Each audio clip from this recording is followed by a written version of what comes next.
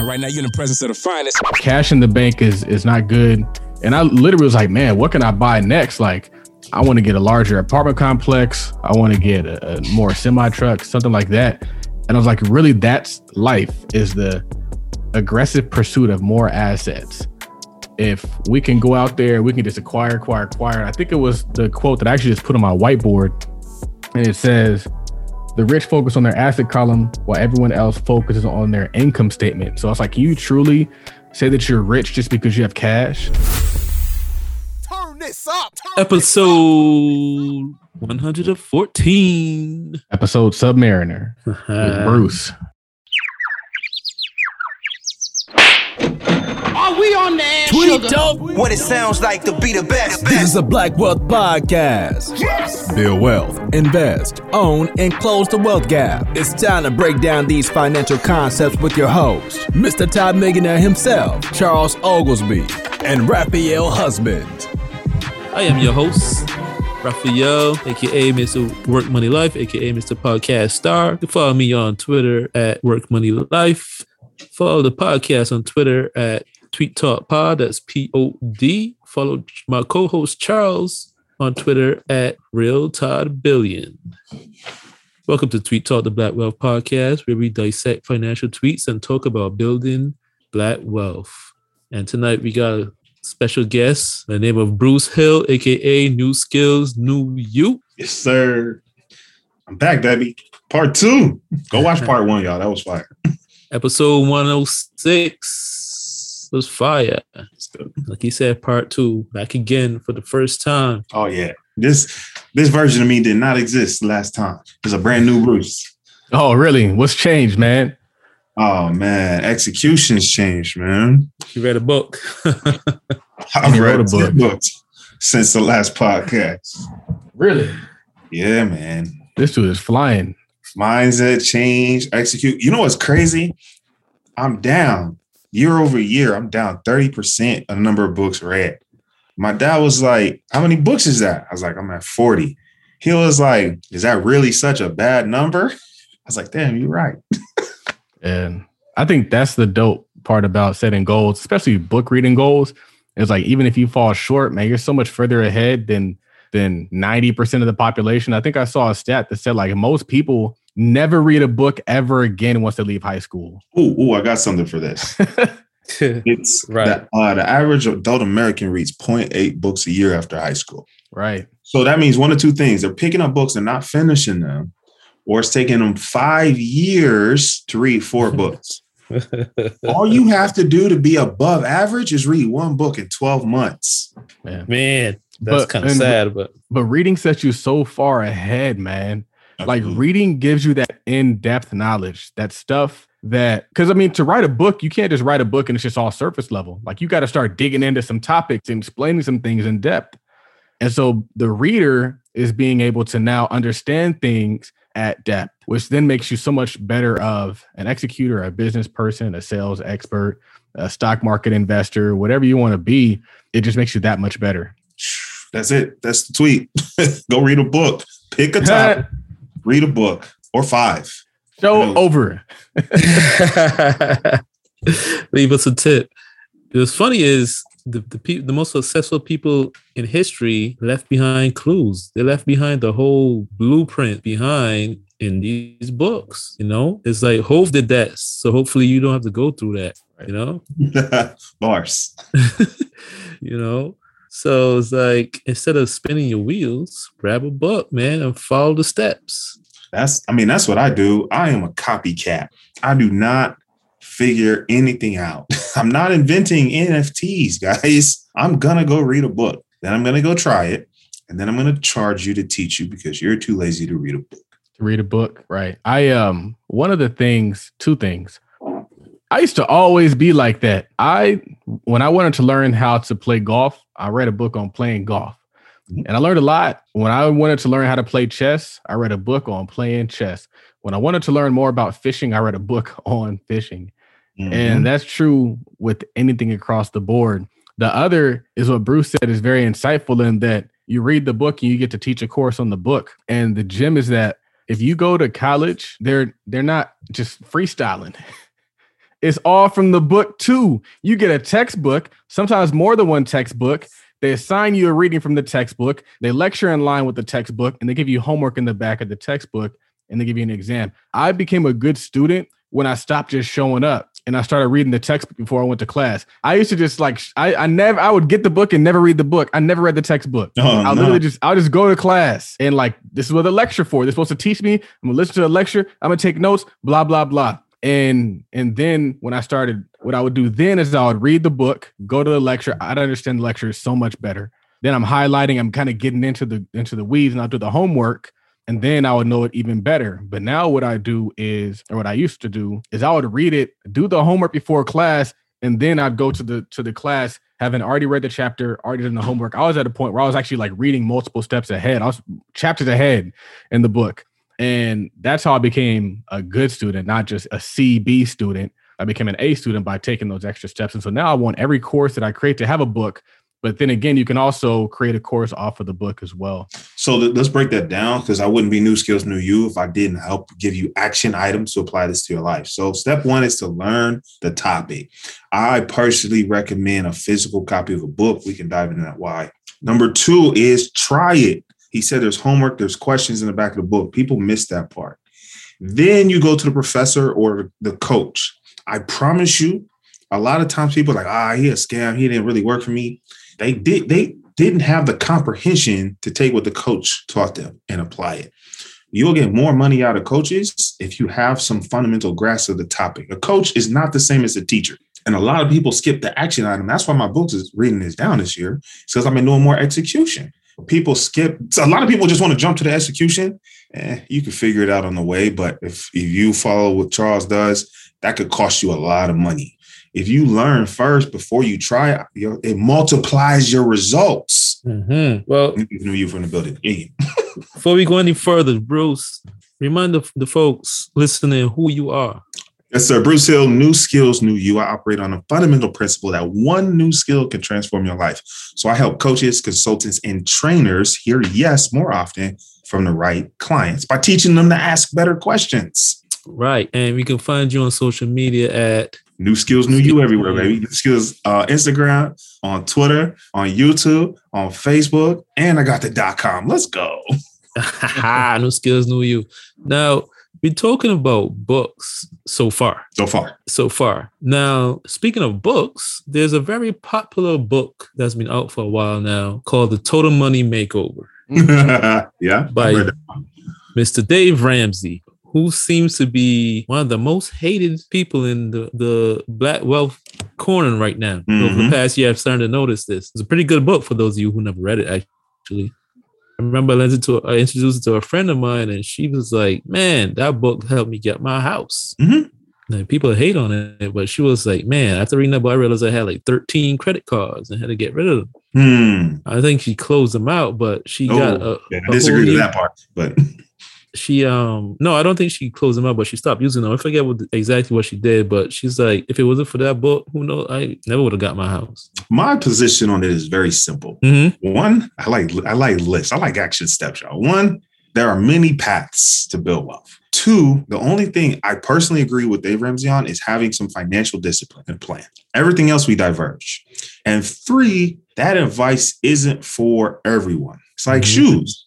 I wear a size 15. I can't be wearing everybody's shoes. Does that make your shoes better than mine or worse than mine? Not necessarily. They just don't fit. So I feel like a lot of people be trying to make his advice fit, and that's where they get themselves in a trouble. Whenever people mention Dave Ramsey, it's always that whole chew the meat and spit out the bones or whatever that mantra is. But what's interesting is Dave Ramsey helped me out with my personal finance all the time, because whenever I get in trouble, you know what I do? Debt snowball it out. And I started working on the baby steps. What's baby step one? $1,000 savings or $1,000 emergency fund, or just $1,000 saved in general. Most folks don't got $1,000 saved. That's it. Hey, listen to Dave. It ain't nobody out there telling you get $1,000. What they're telling you is buy some Gucci. or buy a G-Wagon. Like, so It's a Dave tax Ramsey- write-off. Dave Ramsey gets a point there. Man, That's what I said. That's financial discipline. I hate to cut you off, but now you say that. So you say that there's a fair amount of people out there, their financial advice is to go get a bill. Like, I mean, we've even said that. Right. We had on here too. Like, but people telling you to go finance a car, expensive car, and that will help you make more money. You think about it, it's a little crazy. That's a bill, and it ain't a small bill. The G-Wagon ain't free. No. What's that? A smooth money? It's not a free wagon. He said a free wagon, not a G-Wagon. Oh, no. Oh, man. It is not a free wagon. It is a G-Wagon. And, that's some advice that definitely won't work for everybody. That will leave a lot of people broke. That's it right there. It doesn't work for everybody. Like, if you can cover that expense anyway, then you can use it, rent it out on Turo or hire a car, whatever. But a lot of people aren't in a financial position to make that purchase comfortably. Mm-hmm. Sometimes they end up in an either-or position. Either pay the rent or we pay the G-Wagon. Right. And they get themselves into a hole. So, folks don't be showing they don't show the repos on the gram. Nah. We only see the bows. We don't see the repos. We only see the pictures with the bows.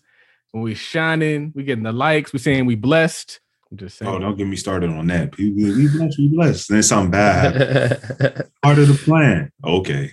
So baby steps 1 through 7, save $1,000 for your starter emergency fund, pay off all debt except the house using the debt snowball, save 3 to 6 months of expenses and a fully funded emergency fund.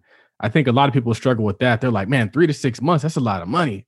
4 is invest 15% of your household income in retirement. 5, save for your children's college fund. 6, pay off your home early. 7, build wealth and give a bunch away. That seems pretty reasonable to me. Oh, it's missing a step. What's the step it's missing? And where's the increased income? That's very important. Listen, and this is where it doesn't fit everyone. If you're making $30,000 a year, there's no amount of saving that's going to get you to 3 to 6 months. You can't even buy a house at $30,000. Well, you can. They look at about 1/3 of your income. So before taxes, let's do the math. Keep it simple. Let's say you make $36,000 a year. That's $3,000 a month. Your mortgage banker is going to allow you about $1,000 a month towards a mortgage, and that's being very generous. Do the math on that. Depending on your credit and down payment, that's a $50,000 to $75,000 house. Yeah. Where are you living? Detroit? No shade. One of the things that I liked when I was listening to the B's interview is she mentioned that she was like, one of the first things you have to do is get your income up. And that's why I always tell people that you don't have a money management problem. You have a not enough money to manage problem. So you got to get your income up. And that's going to look a lot of different ways. It might look like starting that side business, running them Ubers, doing them Turos, doing what, like that should be 100% the goal is to get your income up. And then parallel to that, as we increase income, and I'm guilty of this, so I'll tell myself, we have to be careful not to increase expenses. Yeah. And so that comes back around to, again, Dave has the reason his techniques work for a lot of people is it requires financial discipline. But I think it misses that increase of income. Yeah, but I think people pay too much attention to that. Like say that he doesn't talk about increasing your income. Mm-hmm. I think he does, like, if you listen to the show and stuff like that. But it's only about so many steps you can put in the baby steps. Nah. He be talking about getting a second job and no. I'm talking about starting a business. He talks about that too, man. Learning to trade. He be doing whole hours talking about business, but people don't get into all that, man. I've never dig into all that. I've read both his books. If you listen to his show, he'll do like a whole hour. He'll do like a small business hour. He'll do a whole hour because this dude knows business backwards and forwards. He does. Okay. But there's only, everybody got to like kind of niche down. Like there's only so many steps you're gonna put in your baby steps. You know what I'm saying? Like you can't put everything that you know into one book. And also, how do you quantify that? What do you say? Increase your income 50%? I mean, ooh. Right. I think it's good advice for the consumer, for the traditional 9-to-5 consumer. I don't know, for a business owner, I haven't heard him talk about starting a business. I couldn't listen to his podcast much longer. I was like, I got better things to do. So my thing is like, part of it is, I think and Charles has talked about this before, not necessarily with specifically Dave Ramsey, but other people said this too. Like, you take the good parts and they do some stuff that just isn't fit for Black folks. Like, we need to leverage stuff. We too far behind to follow everything that other people are doing, because we can't do everything exactly the way other people are doing. We're too far behind. I would say one of the things, because for Dave Ramsey, his advice is deeper than the baby steps.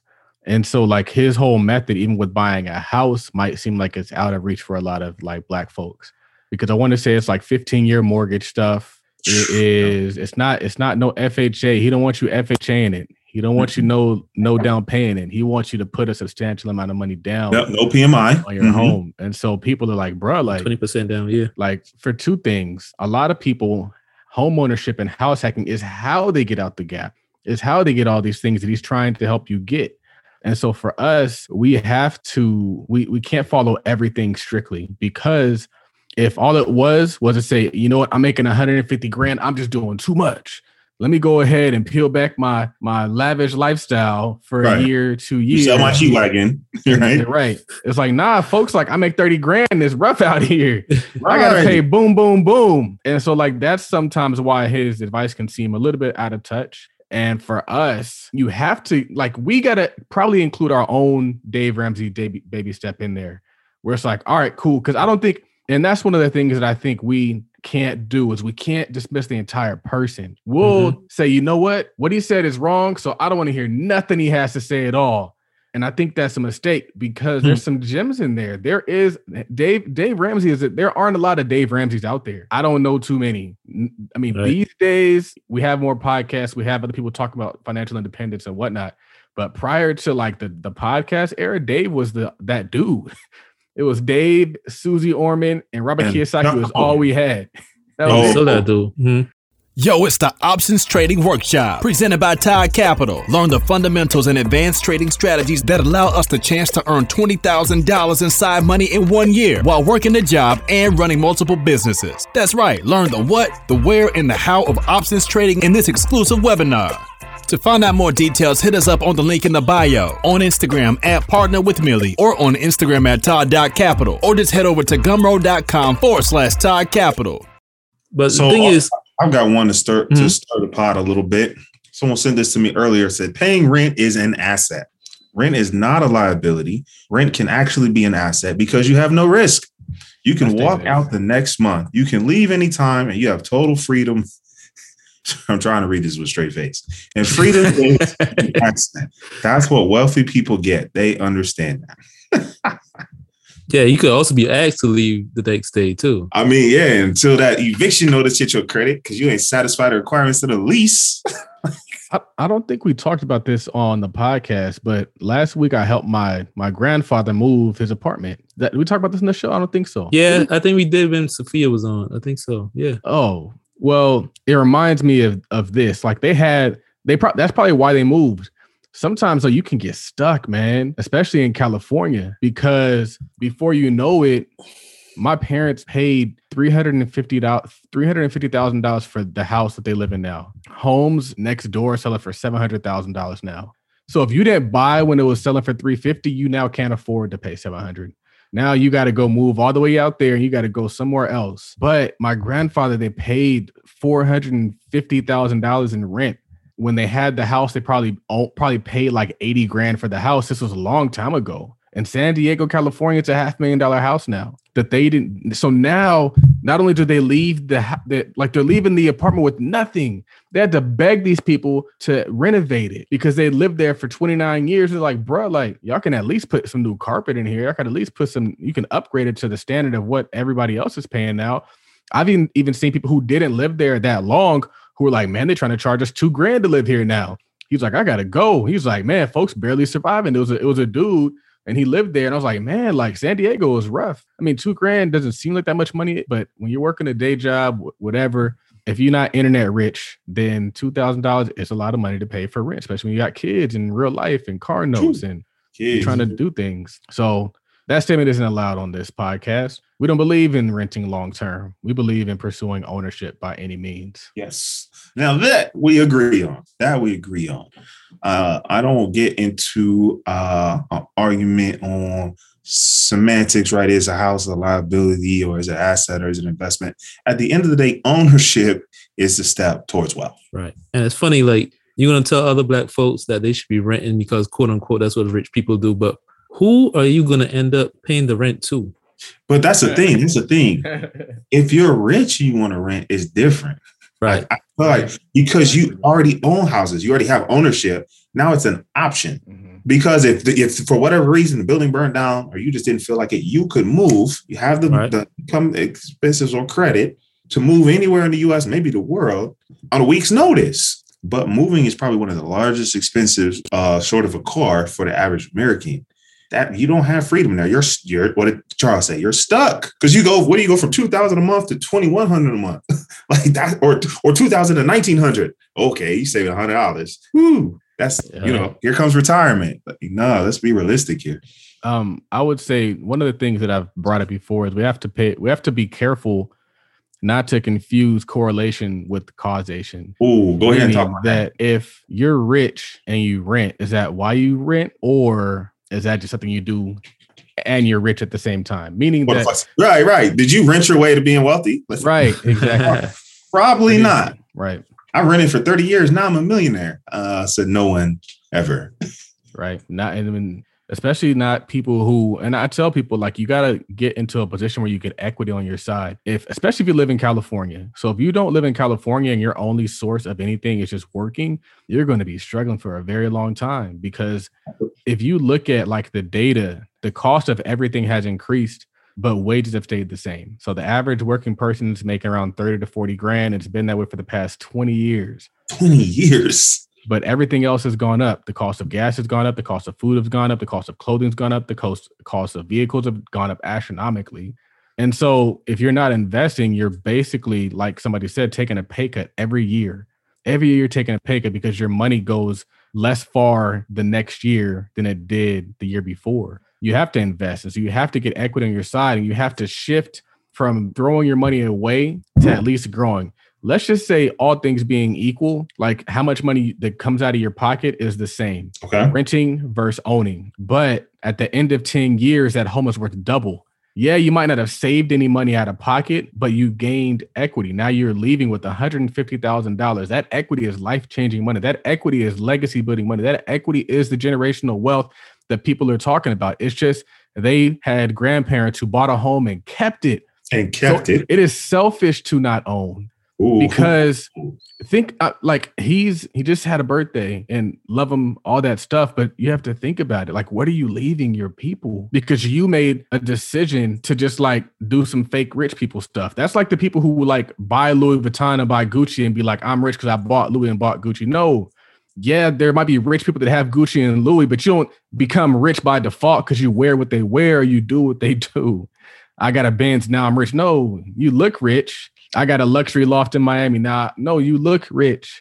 I don't want to look rich. I want to be rich. I want my kids to be rich. I want their kids to be rich. So I got to do real rich people stuff that yields. Yeah, and you get to keep your housing expense, but that mortgage stays the same for the 15, 30 years. Instead of having rent increases every year, or you got to move you rent chasing. Oh, rent went up too high, so now let me move another 10 minutes out away from my job to get cheaper rent. And then another 2 years, I got to move another 20 minutes away to get even cheaper rent.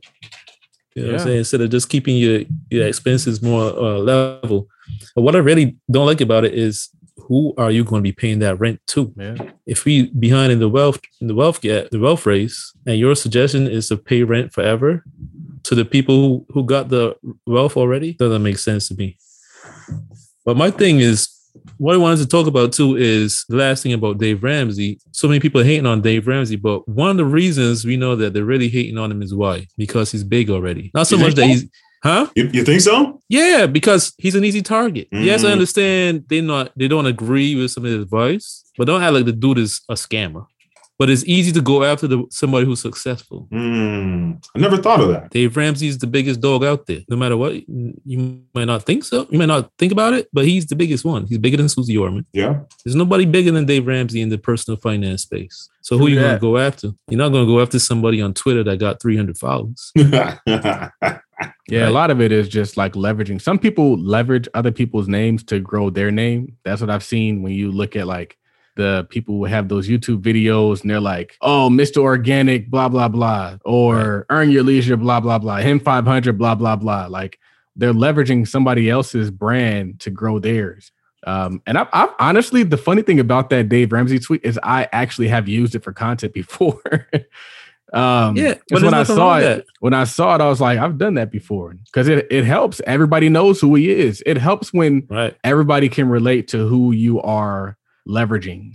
Yeah, that makes sense. And I wouldn't even tell people to stop doing it. Like, do it. Raise your platform by leveraging his content. Just don't be a hater. But I mean, if you honestly disagree, then disagree. Like Kezia Williams from the Black Upstart, when she put out her content and she said, I disagree with this Ramsey on this and this, she did it without disrespecting him. Yeah. She didn't call him a scammer. She didn't call him any names. Mm-hmm. She said, he says this, I disagree with him on this, and this. This is what he says, and this is what I say. It seems like she kind of agrees with what he's saying a little bit. There was some overlap. Yeah. I think it's old. Most people don't invest in mutual funds anymore. Like, it's not even a thing. No. Right, that's straight up mutual funds. That's and if he's saying, I didn't even know that he even said don't invest in ETFs, which is a little weird to me. Well, you know what? I know why pretty sure I know why he says that. Yeah, I'd like to hear it.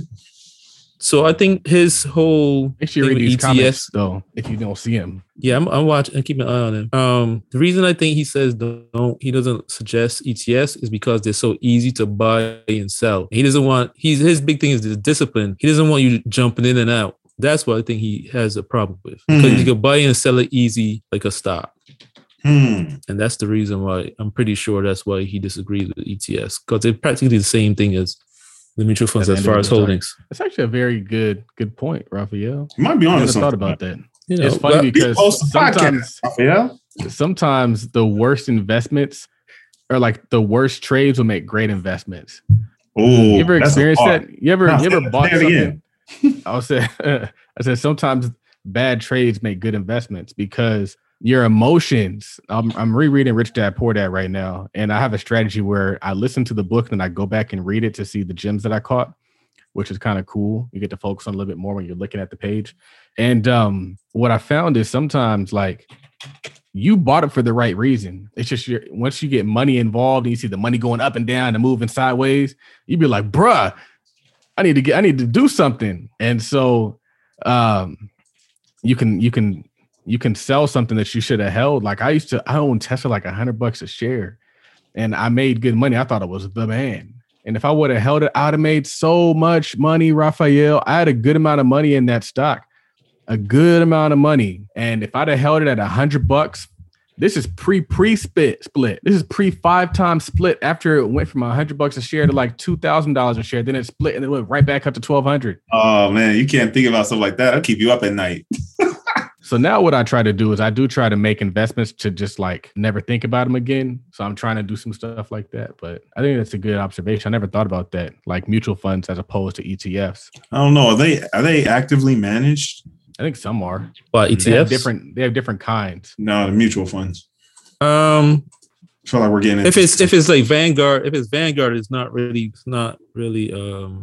not actively managed. It depends. Okay. When I was at JP Morgan Chase, we used to have, it was effectively a mutual fund, but they were literally managed funds. So they're rebalancing, going in and out of stuff. You're seeing the trades take place in your account. So all right. So let's answer this one question in the chat before we jump on to these. Can we read the comment first? Yeah, that's what you said. There's a comment, there's a question. Yeah, all right. Okay, so Jabraz says Dave makes you put a spotlight on your debt and focus on paying it off. Most people and gurus want you to ignore debt. That's true. It's actually true. But then Jabraz asks, do you think there will be a correction in the market this year? Oh, here we go. Tech CEOs selling off a lot of stock. Is that a sign? Honestly, man, it's tough for me to answer that question because you got to look at why you own something. Are you owning it because you want to make money short term, or are you owning it because you think it's a good company that's going to make money long term? If it's a good company that's going to make long term, none of that stuff will matter because today's highs are tomorrow's lows. And so what you're seeing is kind of like what we just talked about. Like, you're going to be over here like, man, I should take profits now. It's so high. That's not going to matter in 10 years. You can be over here like, dang, why did I sell it so low? So I think that as long as you're in a good, healthy tech company that makes sense, even if it does go low, ride the dip. I recently lost a good amount of money due to the Omicron variant scare because all my travel stuff sold off. And I was like, bro, like, I'm not selling this stuff. It's going to come back. It always comes back. And it came back today. We did a really good day today. And it's like the market is so weird. It's like when it's going down, it's all doom and gloom. And then when it goes up, it's never been better. And so it's like, you just got to kind of like hold on for the ride. It's a roller coaster. So I wouldn't, even if it does sell off or if there's a correction, don't be tripping out. Hold on to your stuff, double down, buy more, average into your position, and just play the long game. I will add to this. Again, there's multiple paths. I like what Robert Kiyosaki's, I don't know if you got to this part in the book, where he wanted to buy a Porsche. And so instead of taking the cash and buying the vehicle, he took the cash and bought a commercial property.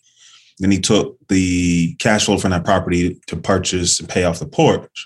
And the point he made was, at the end of the day, the Porsche is going to get paid off, but he'll still have the property. Mm-hmm. And so that's what I was struggling with I have a vehicle, I don't really use it. And I'm like, it would have been tough to trade it and I could pay it off. Really don't want to get rid of the cash. And part of the cash I don't have. So I've got on Turo. Shout out to Charles Oglesby for the Turo Boss class. Go grab that. And so now someone else is paying it off. Mm-hmm. So I like Robert Kiyosaki. I could be using my cash to pay it off, but why would I do that? Yeah. When I was reading that book, man, I was like, I need more assets, fam. Yeah, I need more in the asset column. He said something about I forget the particular quote, but it really just makes you realize like your life should just be owning a bunch of assets that just generate income. And so cash in the bank is not good. And I literally was like, man, what can I buy next? Like, I want to get a larger apartment complex. I want to get a more semi truck, something like that. And I was like, really, that's life, is the aggressive pursuit of more assets. If we can go out there, we can just acquire. I think it was the quote that I actually just put on my whiteboard. And it says, the rich focus on their asset column while everyone else focuses on their income statement. So I was like, can you truly say that you're rich just because you have cash? Todd Consulting presents the Vending Machine Business Webinar. You can only have one job, but you can have as many vending machines as you want. This is your chance to see how we do business and how you can start your very own vending machine business. Avoid the mistakes we made and start winning. You'll be shown how we find, negotiate, buy, and manage our vending machine business, generating thousands per month, and how it has unlimited scale. To find out more details, hit us up on the link in the bio, on Instagram at PartnerWithMillie, or on Instagram at Todd.Capital, or just head over to Gumroad.com/Todd Capital. And even if it's stocks, like even with the stocks, quite honestly, the intelligent thing for the stocks would be to leverage the stocks. Don't pull the cash out, leverage them, do an M1, get a low interest loan. And now we're going to go put that into some apartment complexes that are then going to pay off the debt. Like that's where our minds need to be. So what advice will y'all have for someone who's just getting started? They make $30,000, you know, they're listening to Robert Kiyosaki, Chuck Hogan, Sue Zorman, Dave Ramsey, and they don't know where to start. Like what's step one? All right, let me jump in before Mr. 3.7 does. Put that on a shirt.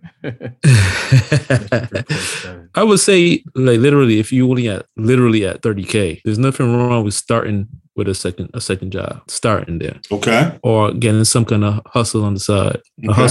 A hustle probably will be better than a second job, a literally second job. But if you got a car, start doing Uber. Anything to get some income in that hopefully you don't need to use, that you could get some kind of stash. Okay. And your first goal, your first idea should be financial freedom instead of thinking getting rich. And think of financial freedom as eliminating expenses. So where you can find something, a hustle or something that can replace a bill. Just start with a bill. Can you get $10 a month? Can you scrape together? Can you work a job and get some cash together and scrape up enough money to get enough of a dividends enough shares of a dividend stock that will pay you 10 cents a month each that will replace one bill. Like every week you get some extra cash and you buy some more of a dividend paying stock and you put it up till you get to like $10 a month, which don't sound like nothing, but maybe you got a bill that's $10 a month or $50 a month or $100 a month. Now that's not crazy money, but if you got enough dividend paying stocks that can cover one bill that you don't have to work your ass off to pay, that's progress. I'm going to take Charles take it from there. Yeah, I think that was a good. That's basically the foundation that I always talk about. This could be a course.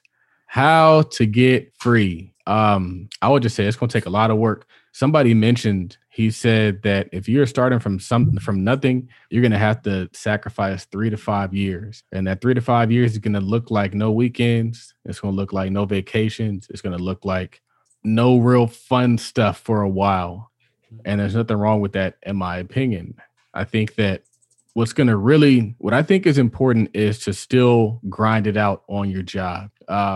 So I would say grind it out on your job. And I'd also say I think people should grind it out on the weekends and the evenings, because one of the things that I found out is that running a business actually doesn't take that much work.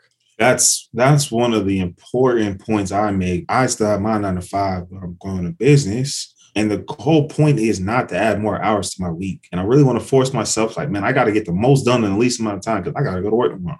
I'm on my lunch break. And I feel like a lot of people, when they have too much time, they get very little bit done. It's called the Parkinson's principle, actually. Y'all heard of that one? Is that the one where it's like the work grows to fit the time you're assigned to it? The amount of work you have to do will fill the amount of time you have to do it. Been there, done that. Right. Yeah. I would say, so the reason why I say that you still got to work is because a lot of times people don't have the ability to drive in income from where they are in that moment. Right. Maybe they don't have the skills. Maybe they don't have the capital. Maybe they're just not there yet, but they will get there. And so they're still going to have to work a job and just be frugal and be intelligent with their money in the meantime, while increasing their income, creating a product. I think that honestly, creating a product and selling it online is the biggest, most best thing that you can do. Packaging up the same skills that you have on your job and marketing it to the world. I think that's very important because the world is massive. And I always tell people that it's best to get the money from the world, not your job. So in terms of that, I think that you start with the skills that you have. If you're in sales, if you're in marketing, if you're in management, if you're a consultant, there's somebody out there who I met at a conference and he was like, oh yeah, I'm a management consultant, but I don't know what I can create to do that. And I'm like, create the same thing that you're doing for them and just package up and put it online and just sell it to the actual company. I was like, it's possible to sell to a business as opposed to just selling to a direct consumer. And so essentially what I'm saying is that there's a lot of different things you should be doing, and you should probably be doing all those different things. There's no one path to do it. There's a lot of different things that you should pursue. I think partnering up with other people to buy assets is really important. So where you are, if you can get to be a part of a group where you're just putting in like $1,000, $2,000, $5,000 to buy some stuff, that's going to get your experience up. So I think that's a way. And taking those same skills, building out that consulting company, creating some products based off of your intelligence, I think is huge. I'm not big on physical products because they're just not fun. Unless you can figure out a way to get the margins higher, it's a burden. But I think that with the Views brand, it's just so new, but people do love it, man. I mean, look, people love the bags. They be buying the bags, and it just takes time to build a brand. And so you can't expect just because you've established brand success in one space for it to translate to something that's completely different. But if you follow the same path and you have that 3 to 5 year timeline, you can crush it in any business. You just got to be patient. Okay. I like it. Can I touch on that question again real quick before we move on? It's your show, Bruce? Raphael. Yeah, you the boss. So the question is, like, let's say somebody is out there, they're only making 25, 30K a year. But now let's say this person is doing like manual labor, but it's not skilled labor. Let's say they're at McDonald's, they're working in a warehouse, but they don't have the type of skills that they can actually turn into like a course or a digital product. That was okay. Sorry, go ahead. No, but I'm saying that let's say that was my answer to my own question. Is I always start the most important investment is yourself. If you can teach yourself a new skill, you can create a new life for yourself, and that includes income. I'm helping a friend right now study to be a data analyst. To get started, about a 5 or 6 week program, trying to find something under $300, which could be a lot for some people. But think about it. If $300 could add 10 grand to your annual income, now you can skill up and you can skill up and you can skill up. New skills, new you.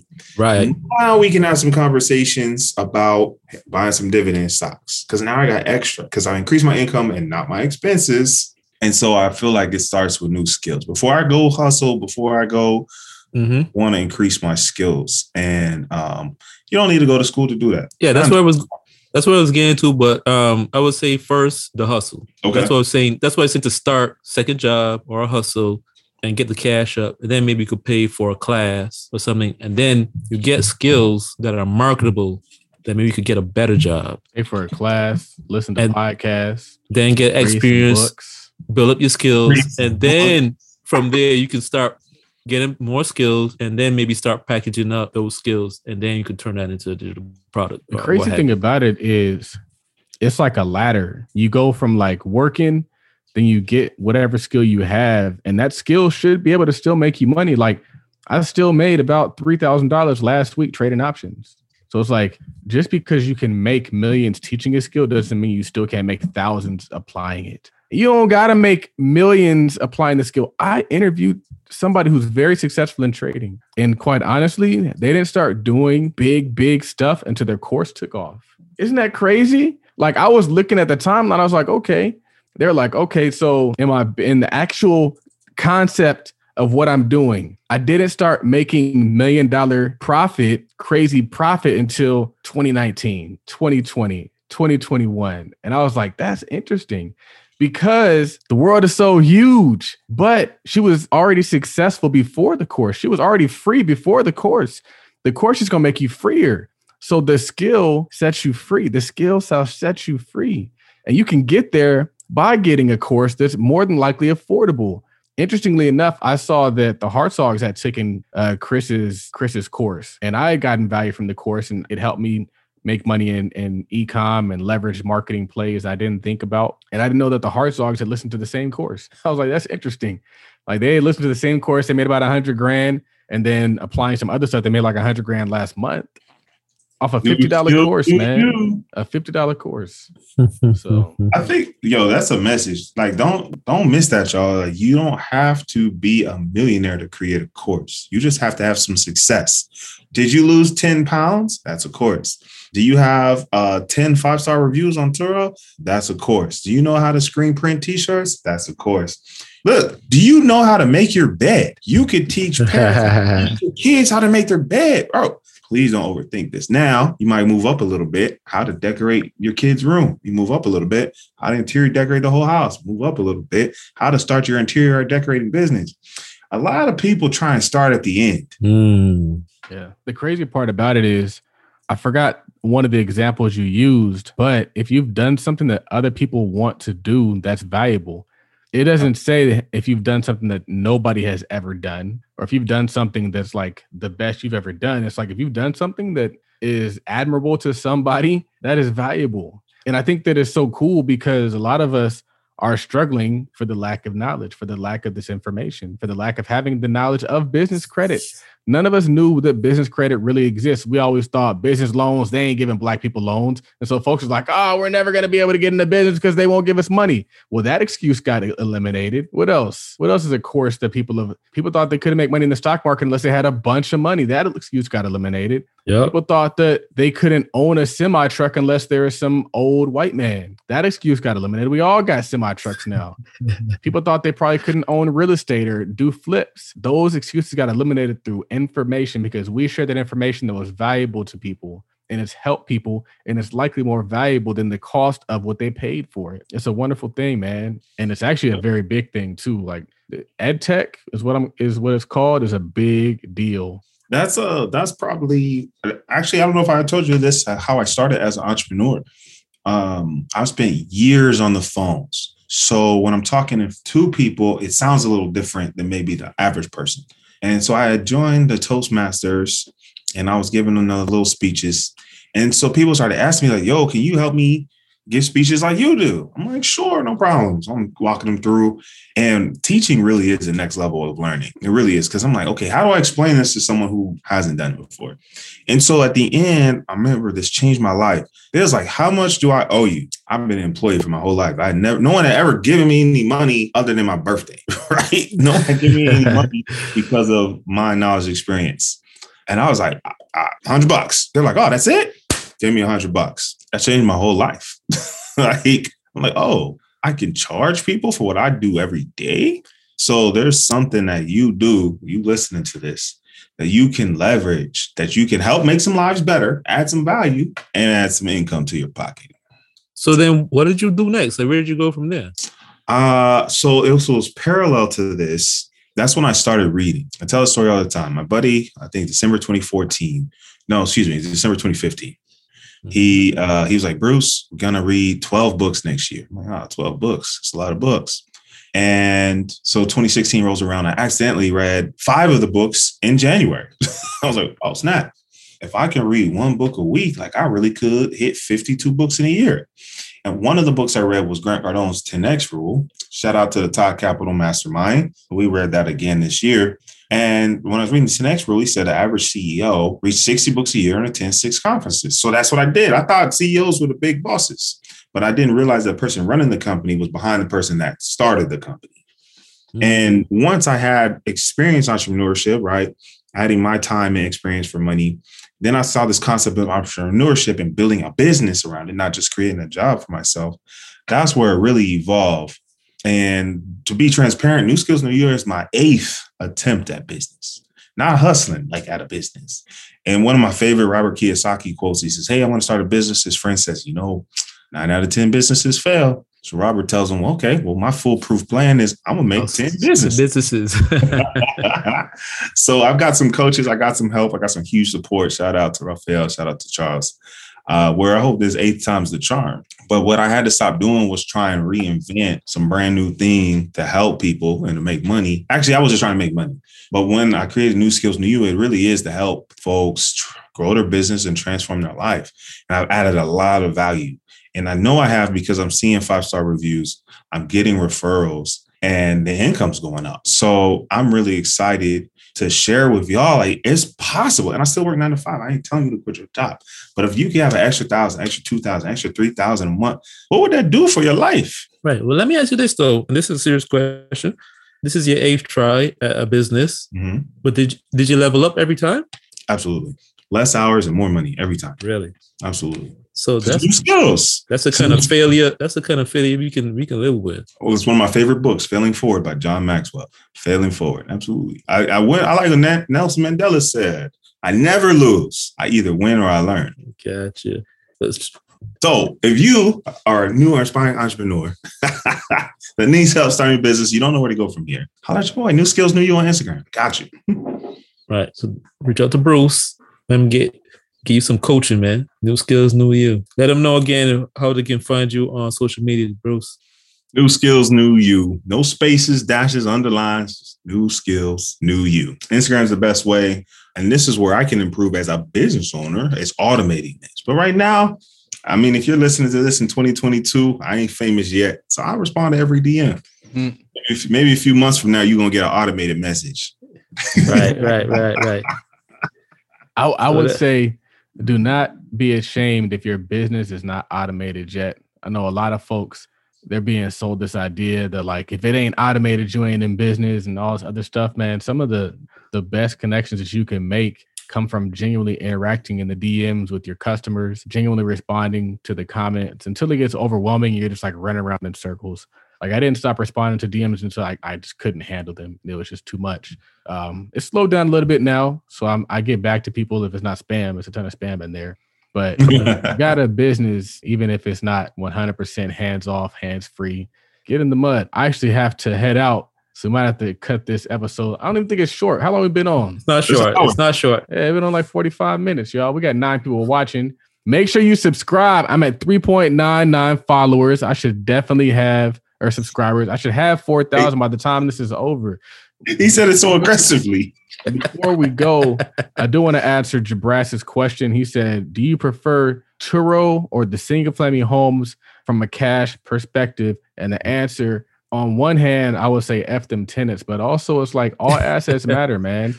All assets matter. Successful people don't believe in either or. So big ones, little ones, round ones, whatever. We're going to get these homes. We're going to get these vending machines. We're going to get anything that generates income that does not require me asking another man for said income.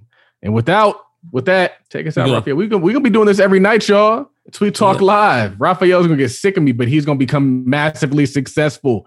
He's going to get sick of me. I'm going to be like, Raphael, let's get it. And then he's going to be having more money than he can ever deal with. And then he's going to be like, Charles, push me. You got to push folks, man. Part of being a coach is pushing people past where they're comfortable. And they're going to get mad at you and they're going to hate you. But then they're going to be like celebrating you when they're holding the trophy up. And they be like, yeah, you know what? That Charles wasn't so bad after all. Drying my eyes with $100 bills.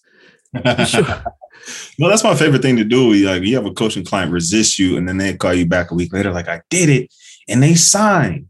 I have one client, she had her largest customer because she practiced what I told. You know how good it feels to help make other people money? Like, Charles, you know what I'm talking about. That's just a different level of satisfying. Yeah, man, helping other people. It's the best. So be sure to follow our guest, Bruce Hill, aka New Skills New You, across all social media platforms with the handle @NewSkillsNewYou. Follow the podcast on Twitter at TweetTalkPod, that's POD. Follow myself, Raphael, at WorkMoneyLife on Twitter. Follow Charles on Twitter at RealToddBillion. Follow us on Instagram at TweetTalkPodcast. Follow Charles on Instagram at ToddBillion and also at Todd.Capital. Be sure to subscribe to the new YouTube channel. Just search for Tweet Talk Podcast. And I'm going to leave you guys with one last thought. First tweet talk without the tweets. I bet you guys even realize that. Leave you with one last thought from Charles. We had a tweet, and we're going to talk about this on the next episode since we didn't get to talk on this one. But leave you this one last thought. Having a 30-year mortgage is ghetto. For episode 114 of Tweet Talk the Black Ball Podcast, be your host, Raphael and Charles, and guest Bruce Hill, aka New Skills New You. We are out of here.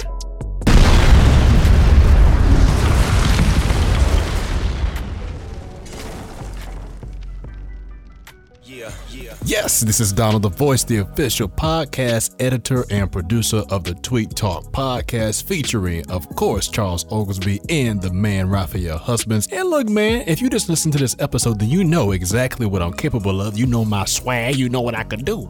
And so without any further ado, I kind of want to give you a special offer for Tweet Talk Podcast episode listeners. And here's what it is. Head on over to DonaldTheVoice.com. And if you have podcast or video editing needs, let's talk. And of course, I'm going to give you a real nice deal. But you have to mention that you're a Tweet Talk Podcast listener. And this offer isn't going to last forever. So if you're on social media or you have a business or you got something going on to where you need somebody to edit and produce your content, come and holla at your boy. And I promise to take care of you, our dedicated listener to the Tweet Talk Podcast. Again, head over to DonaldTheVoice.com and hit the contact page and let's have a little conversation. Okay, back to your day, your evening, your morning, whatever's going on. Peace.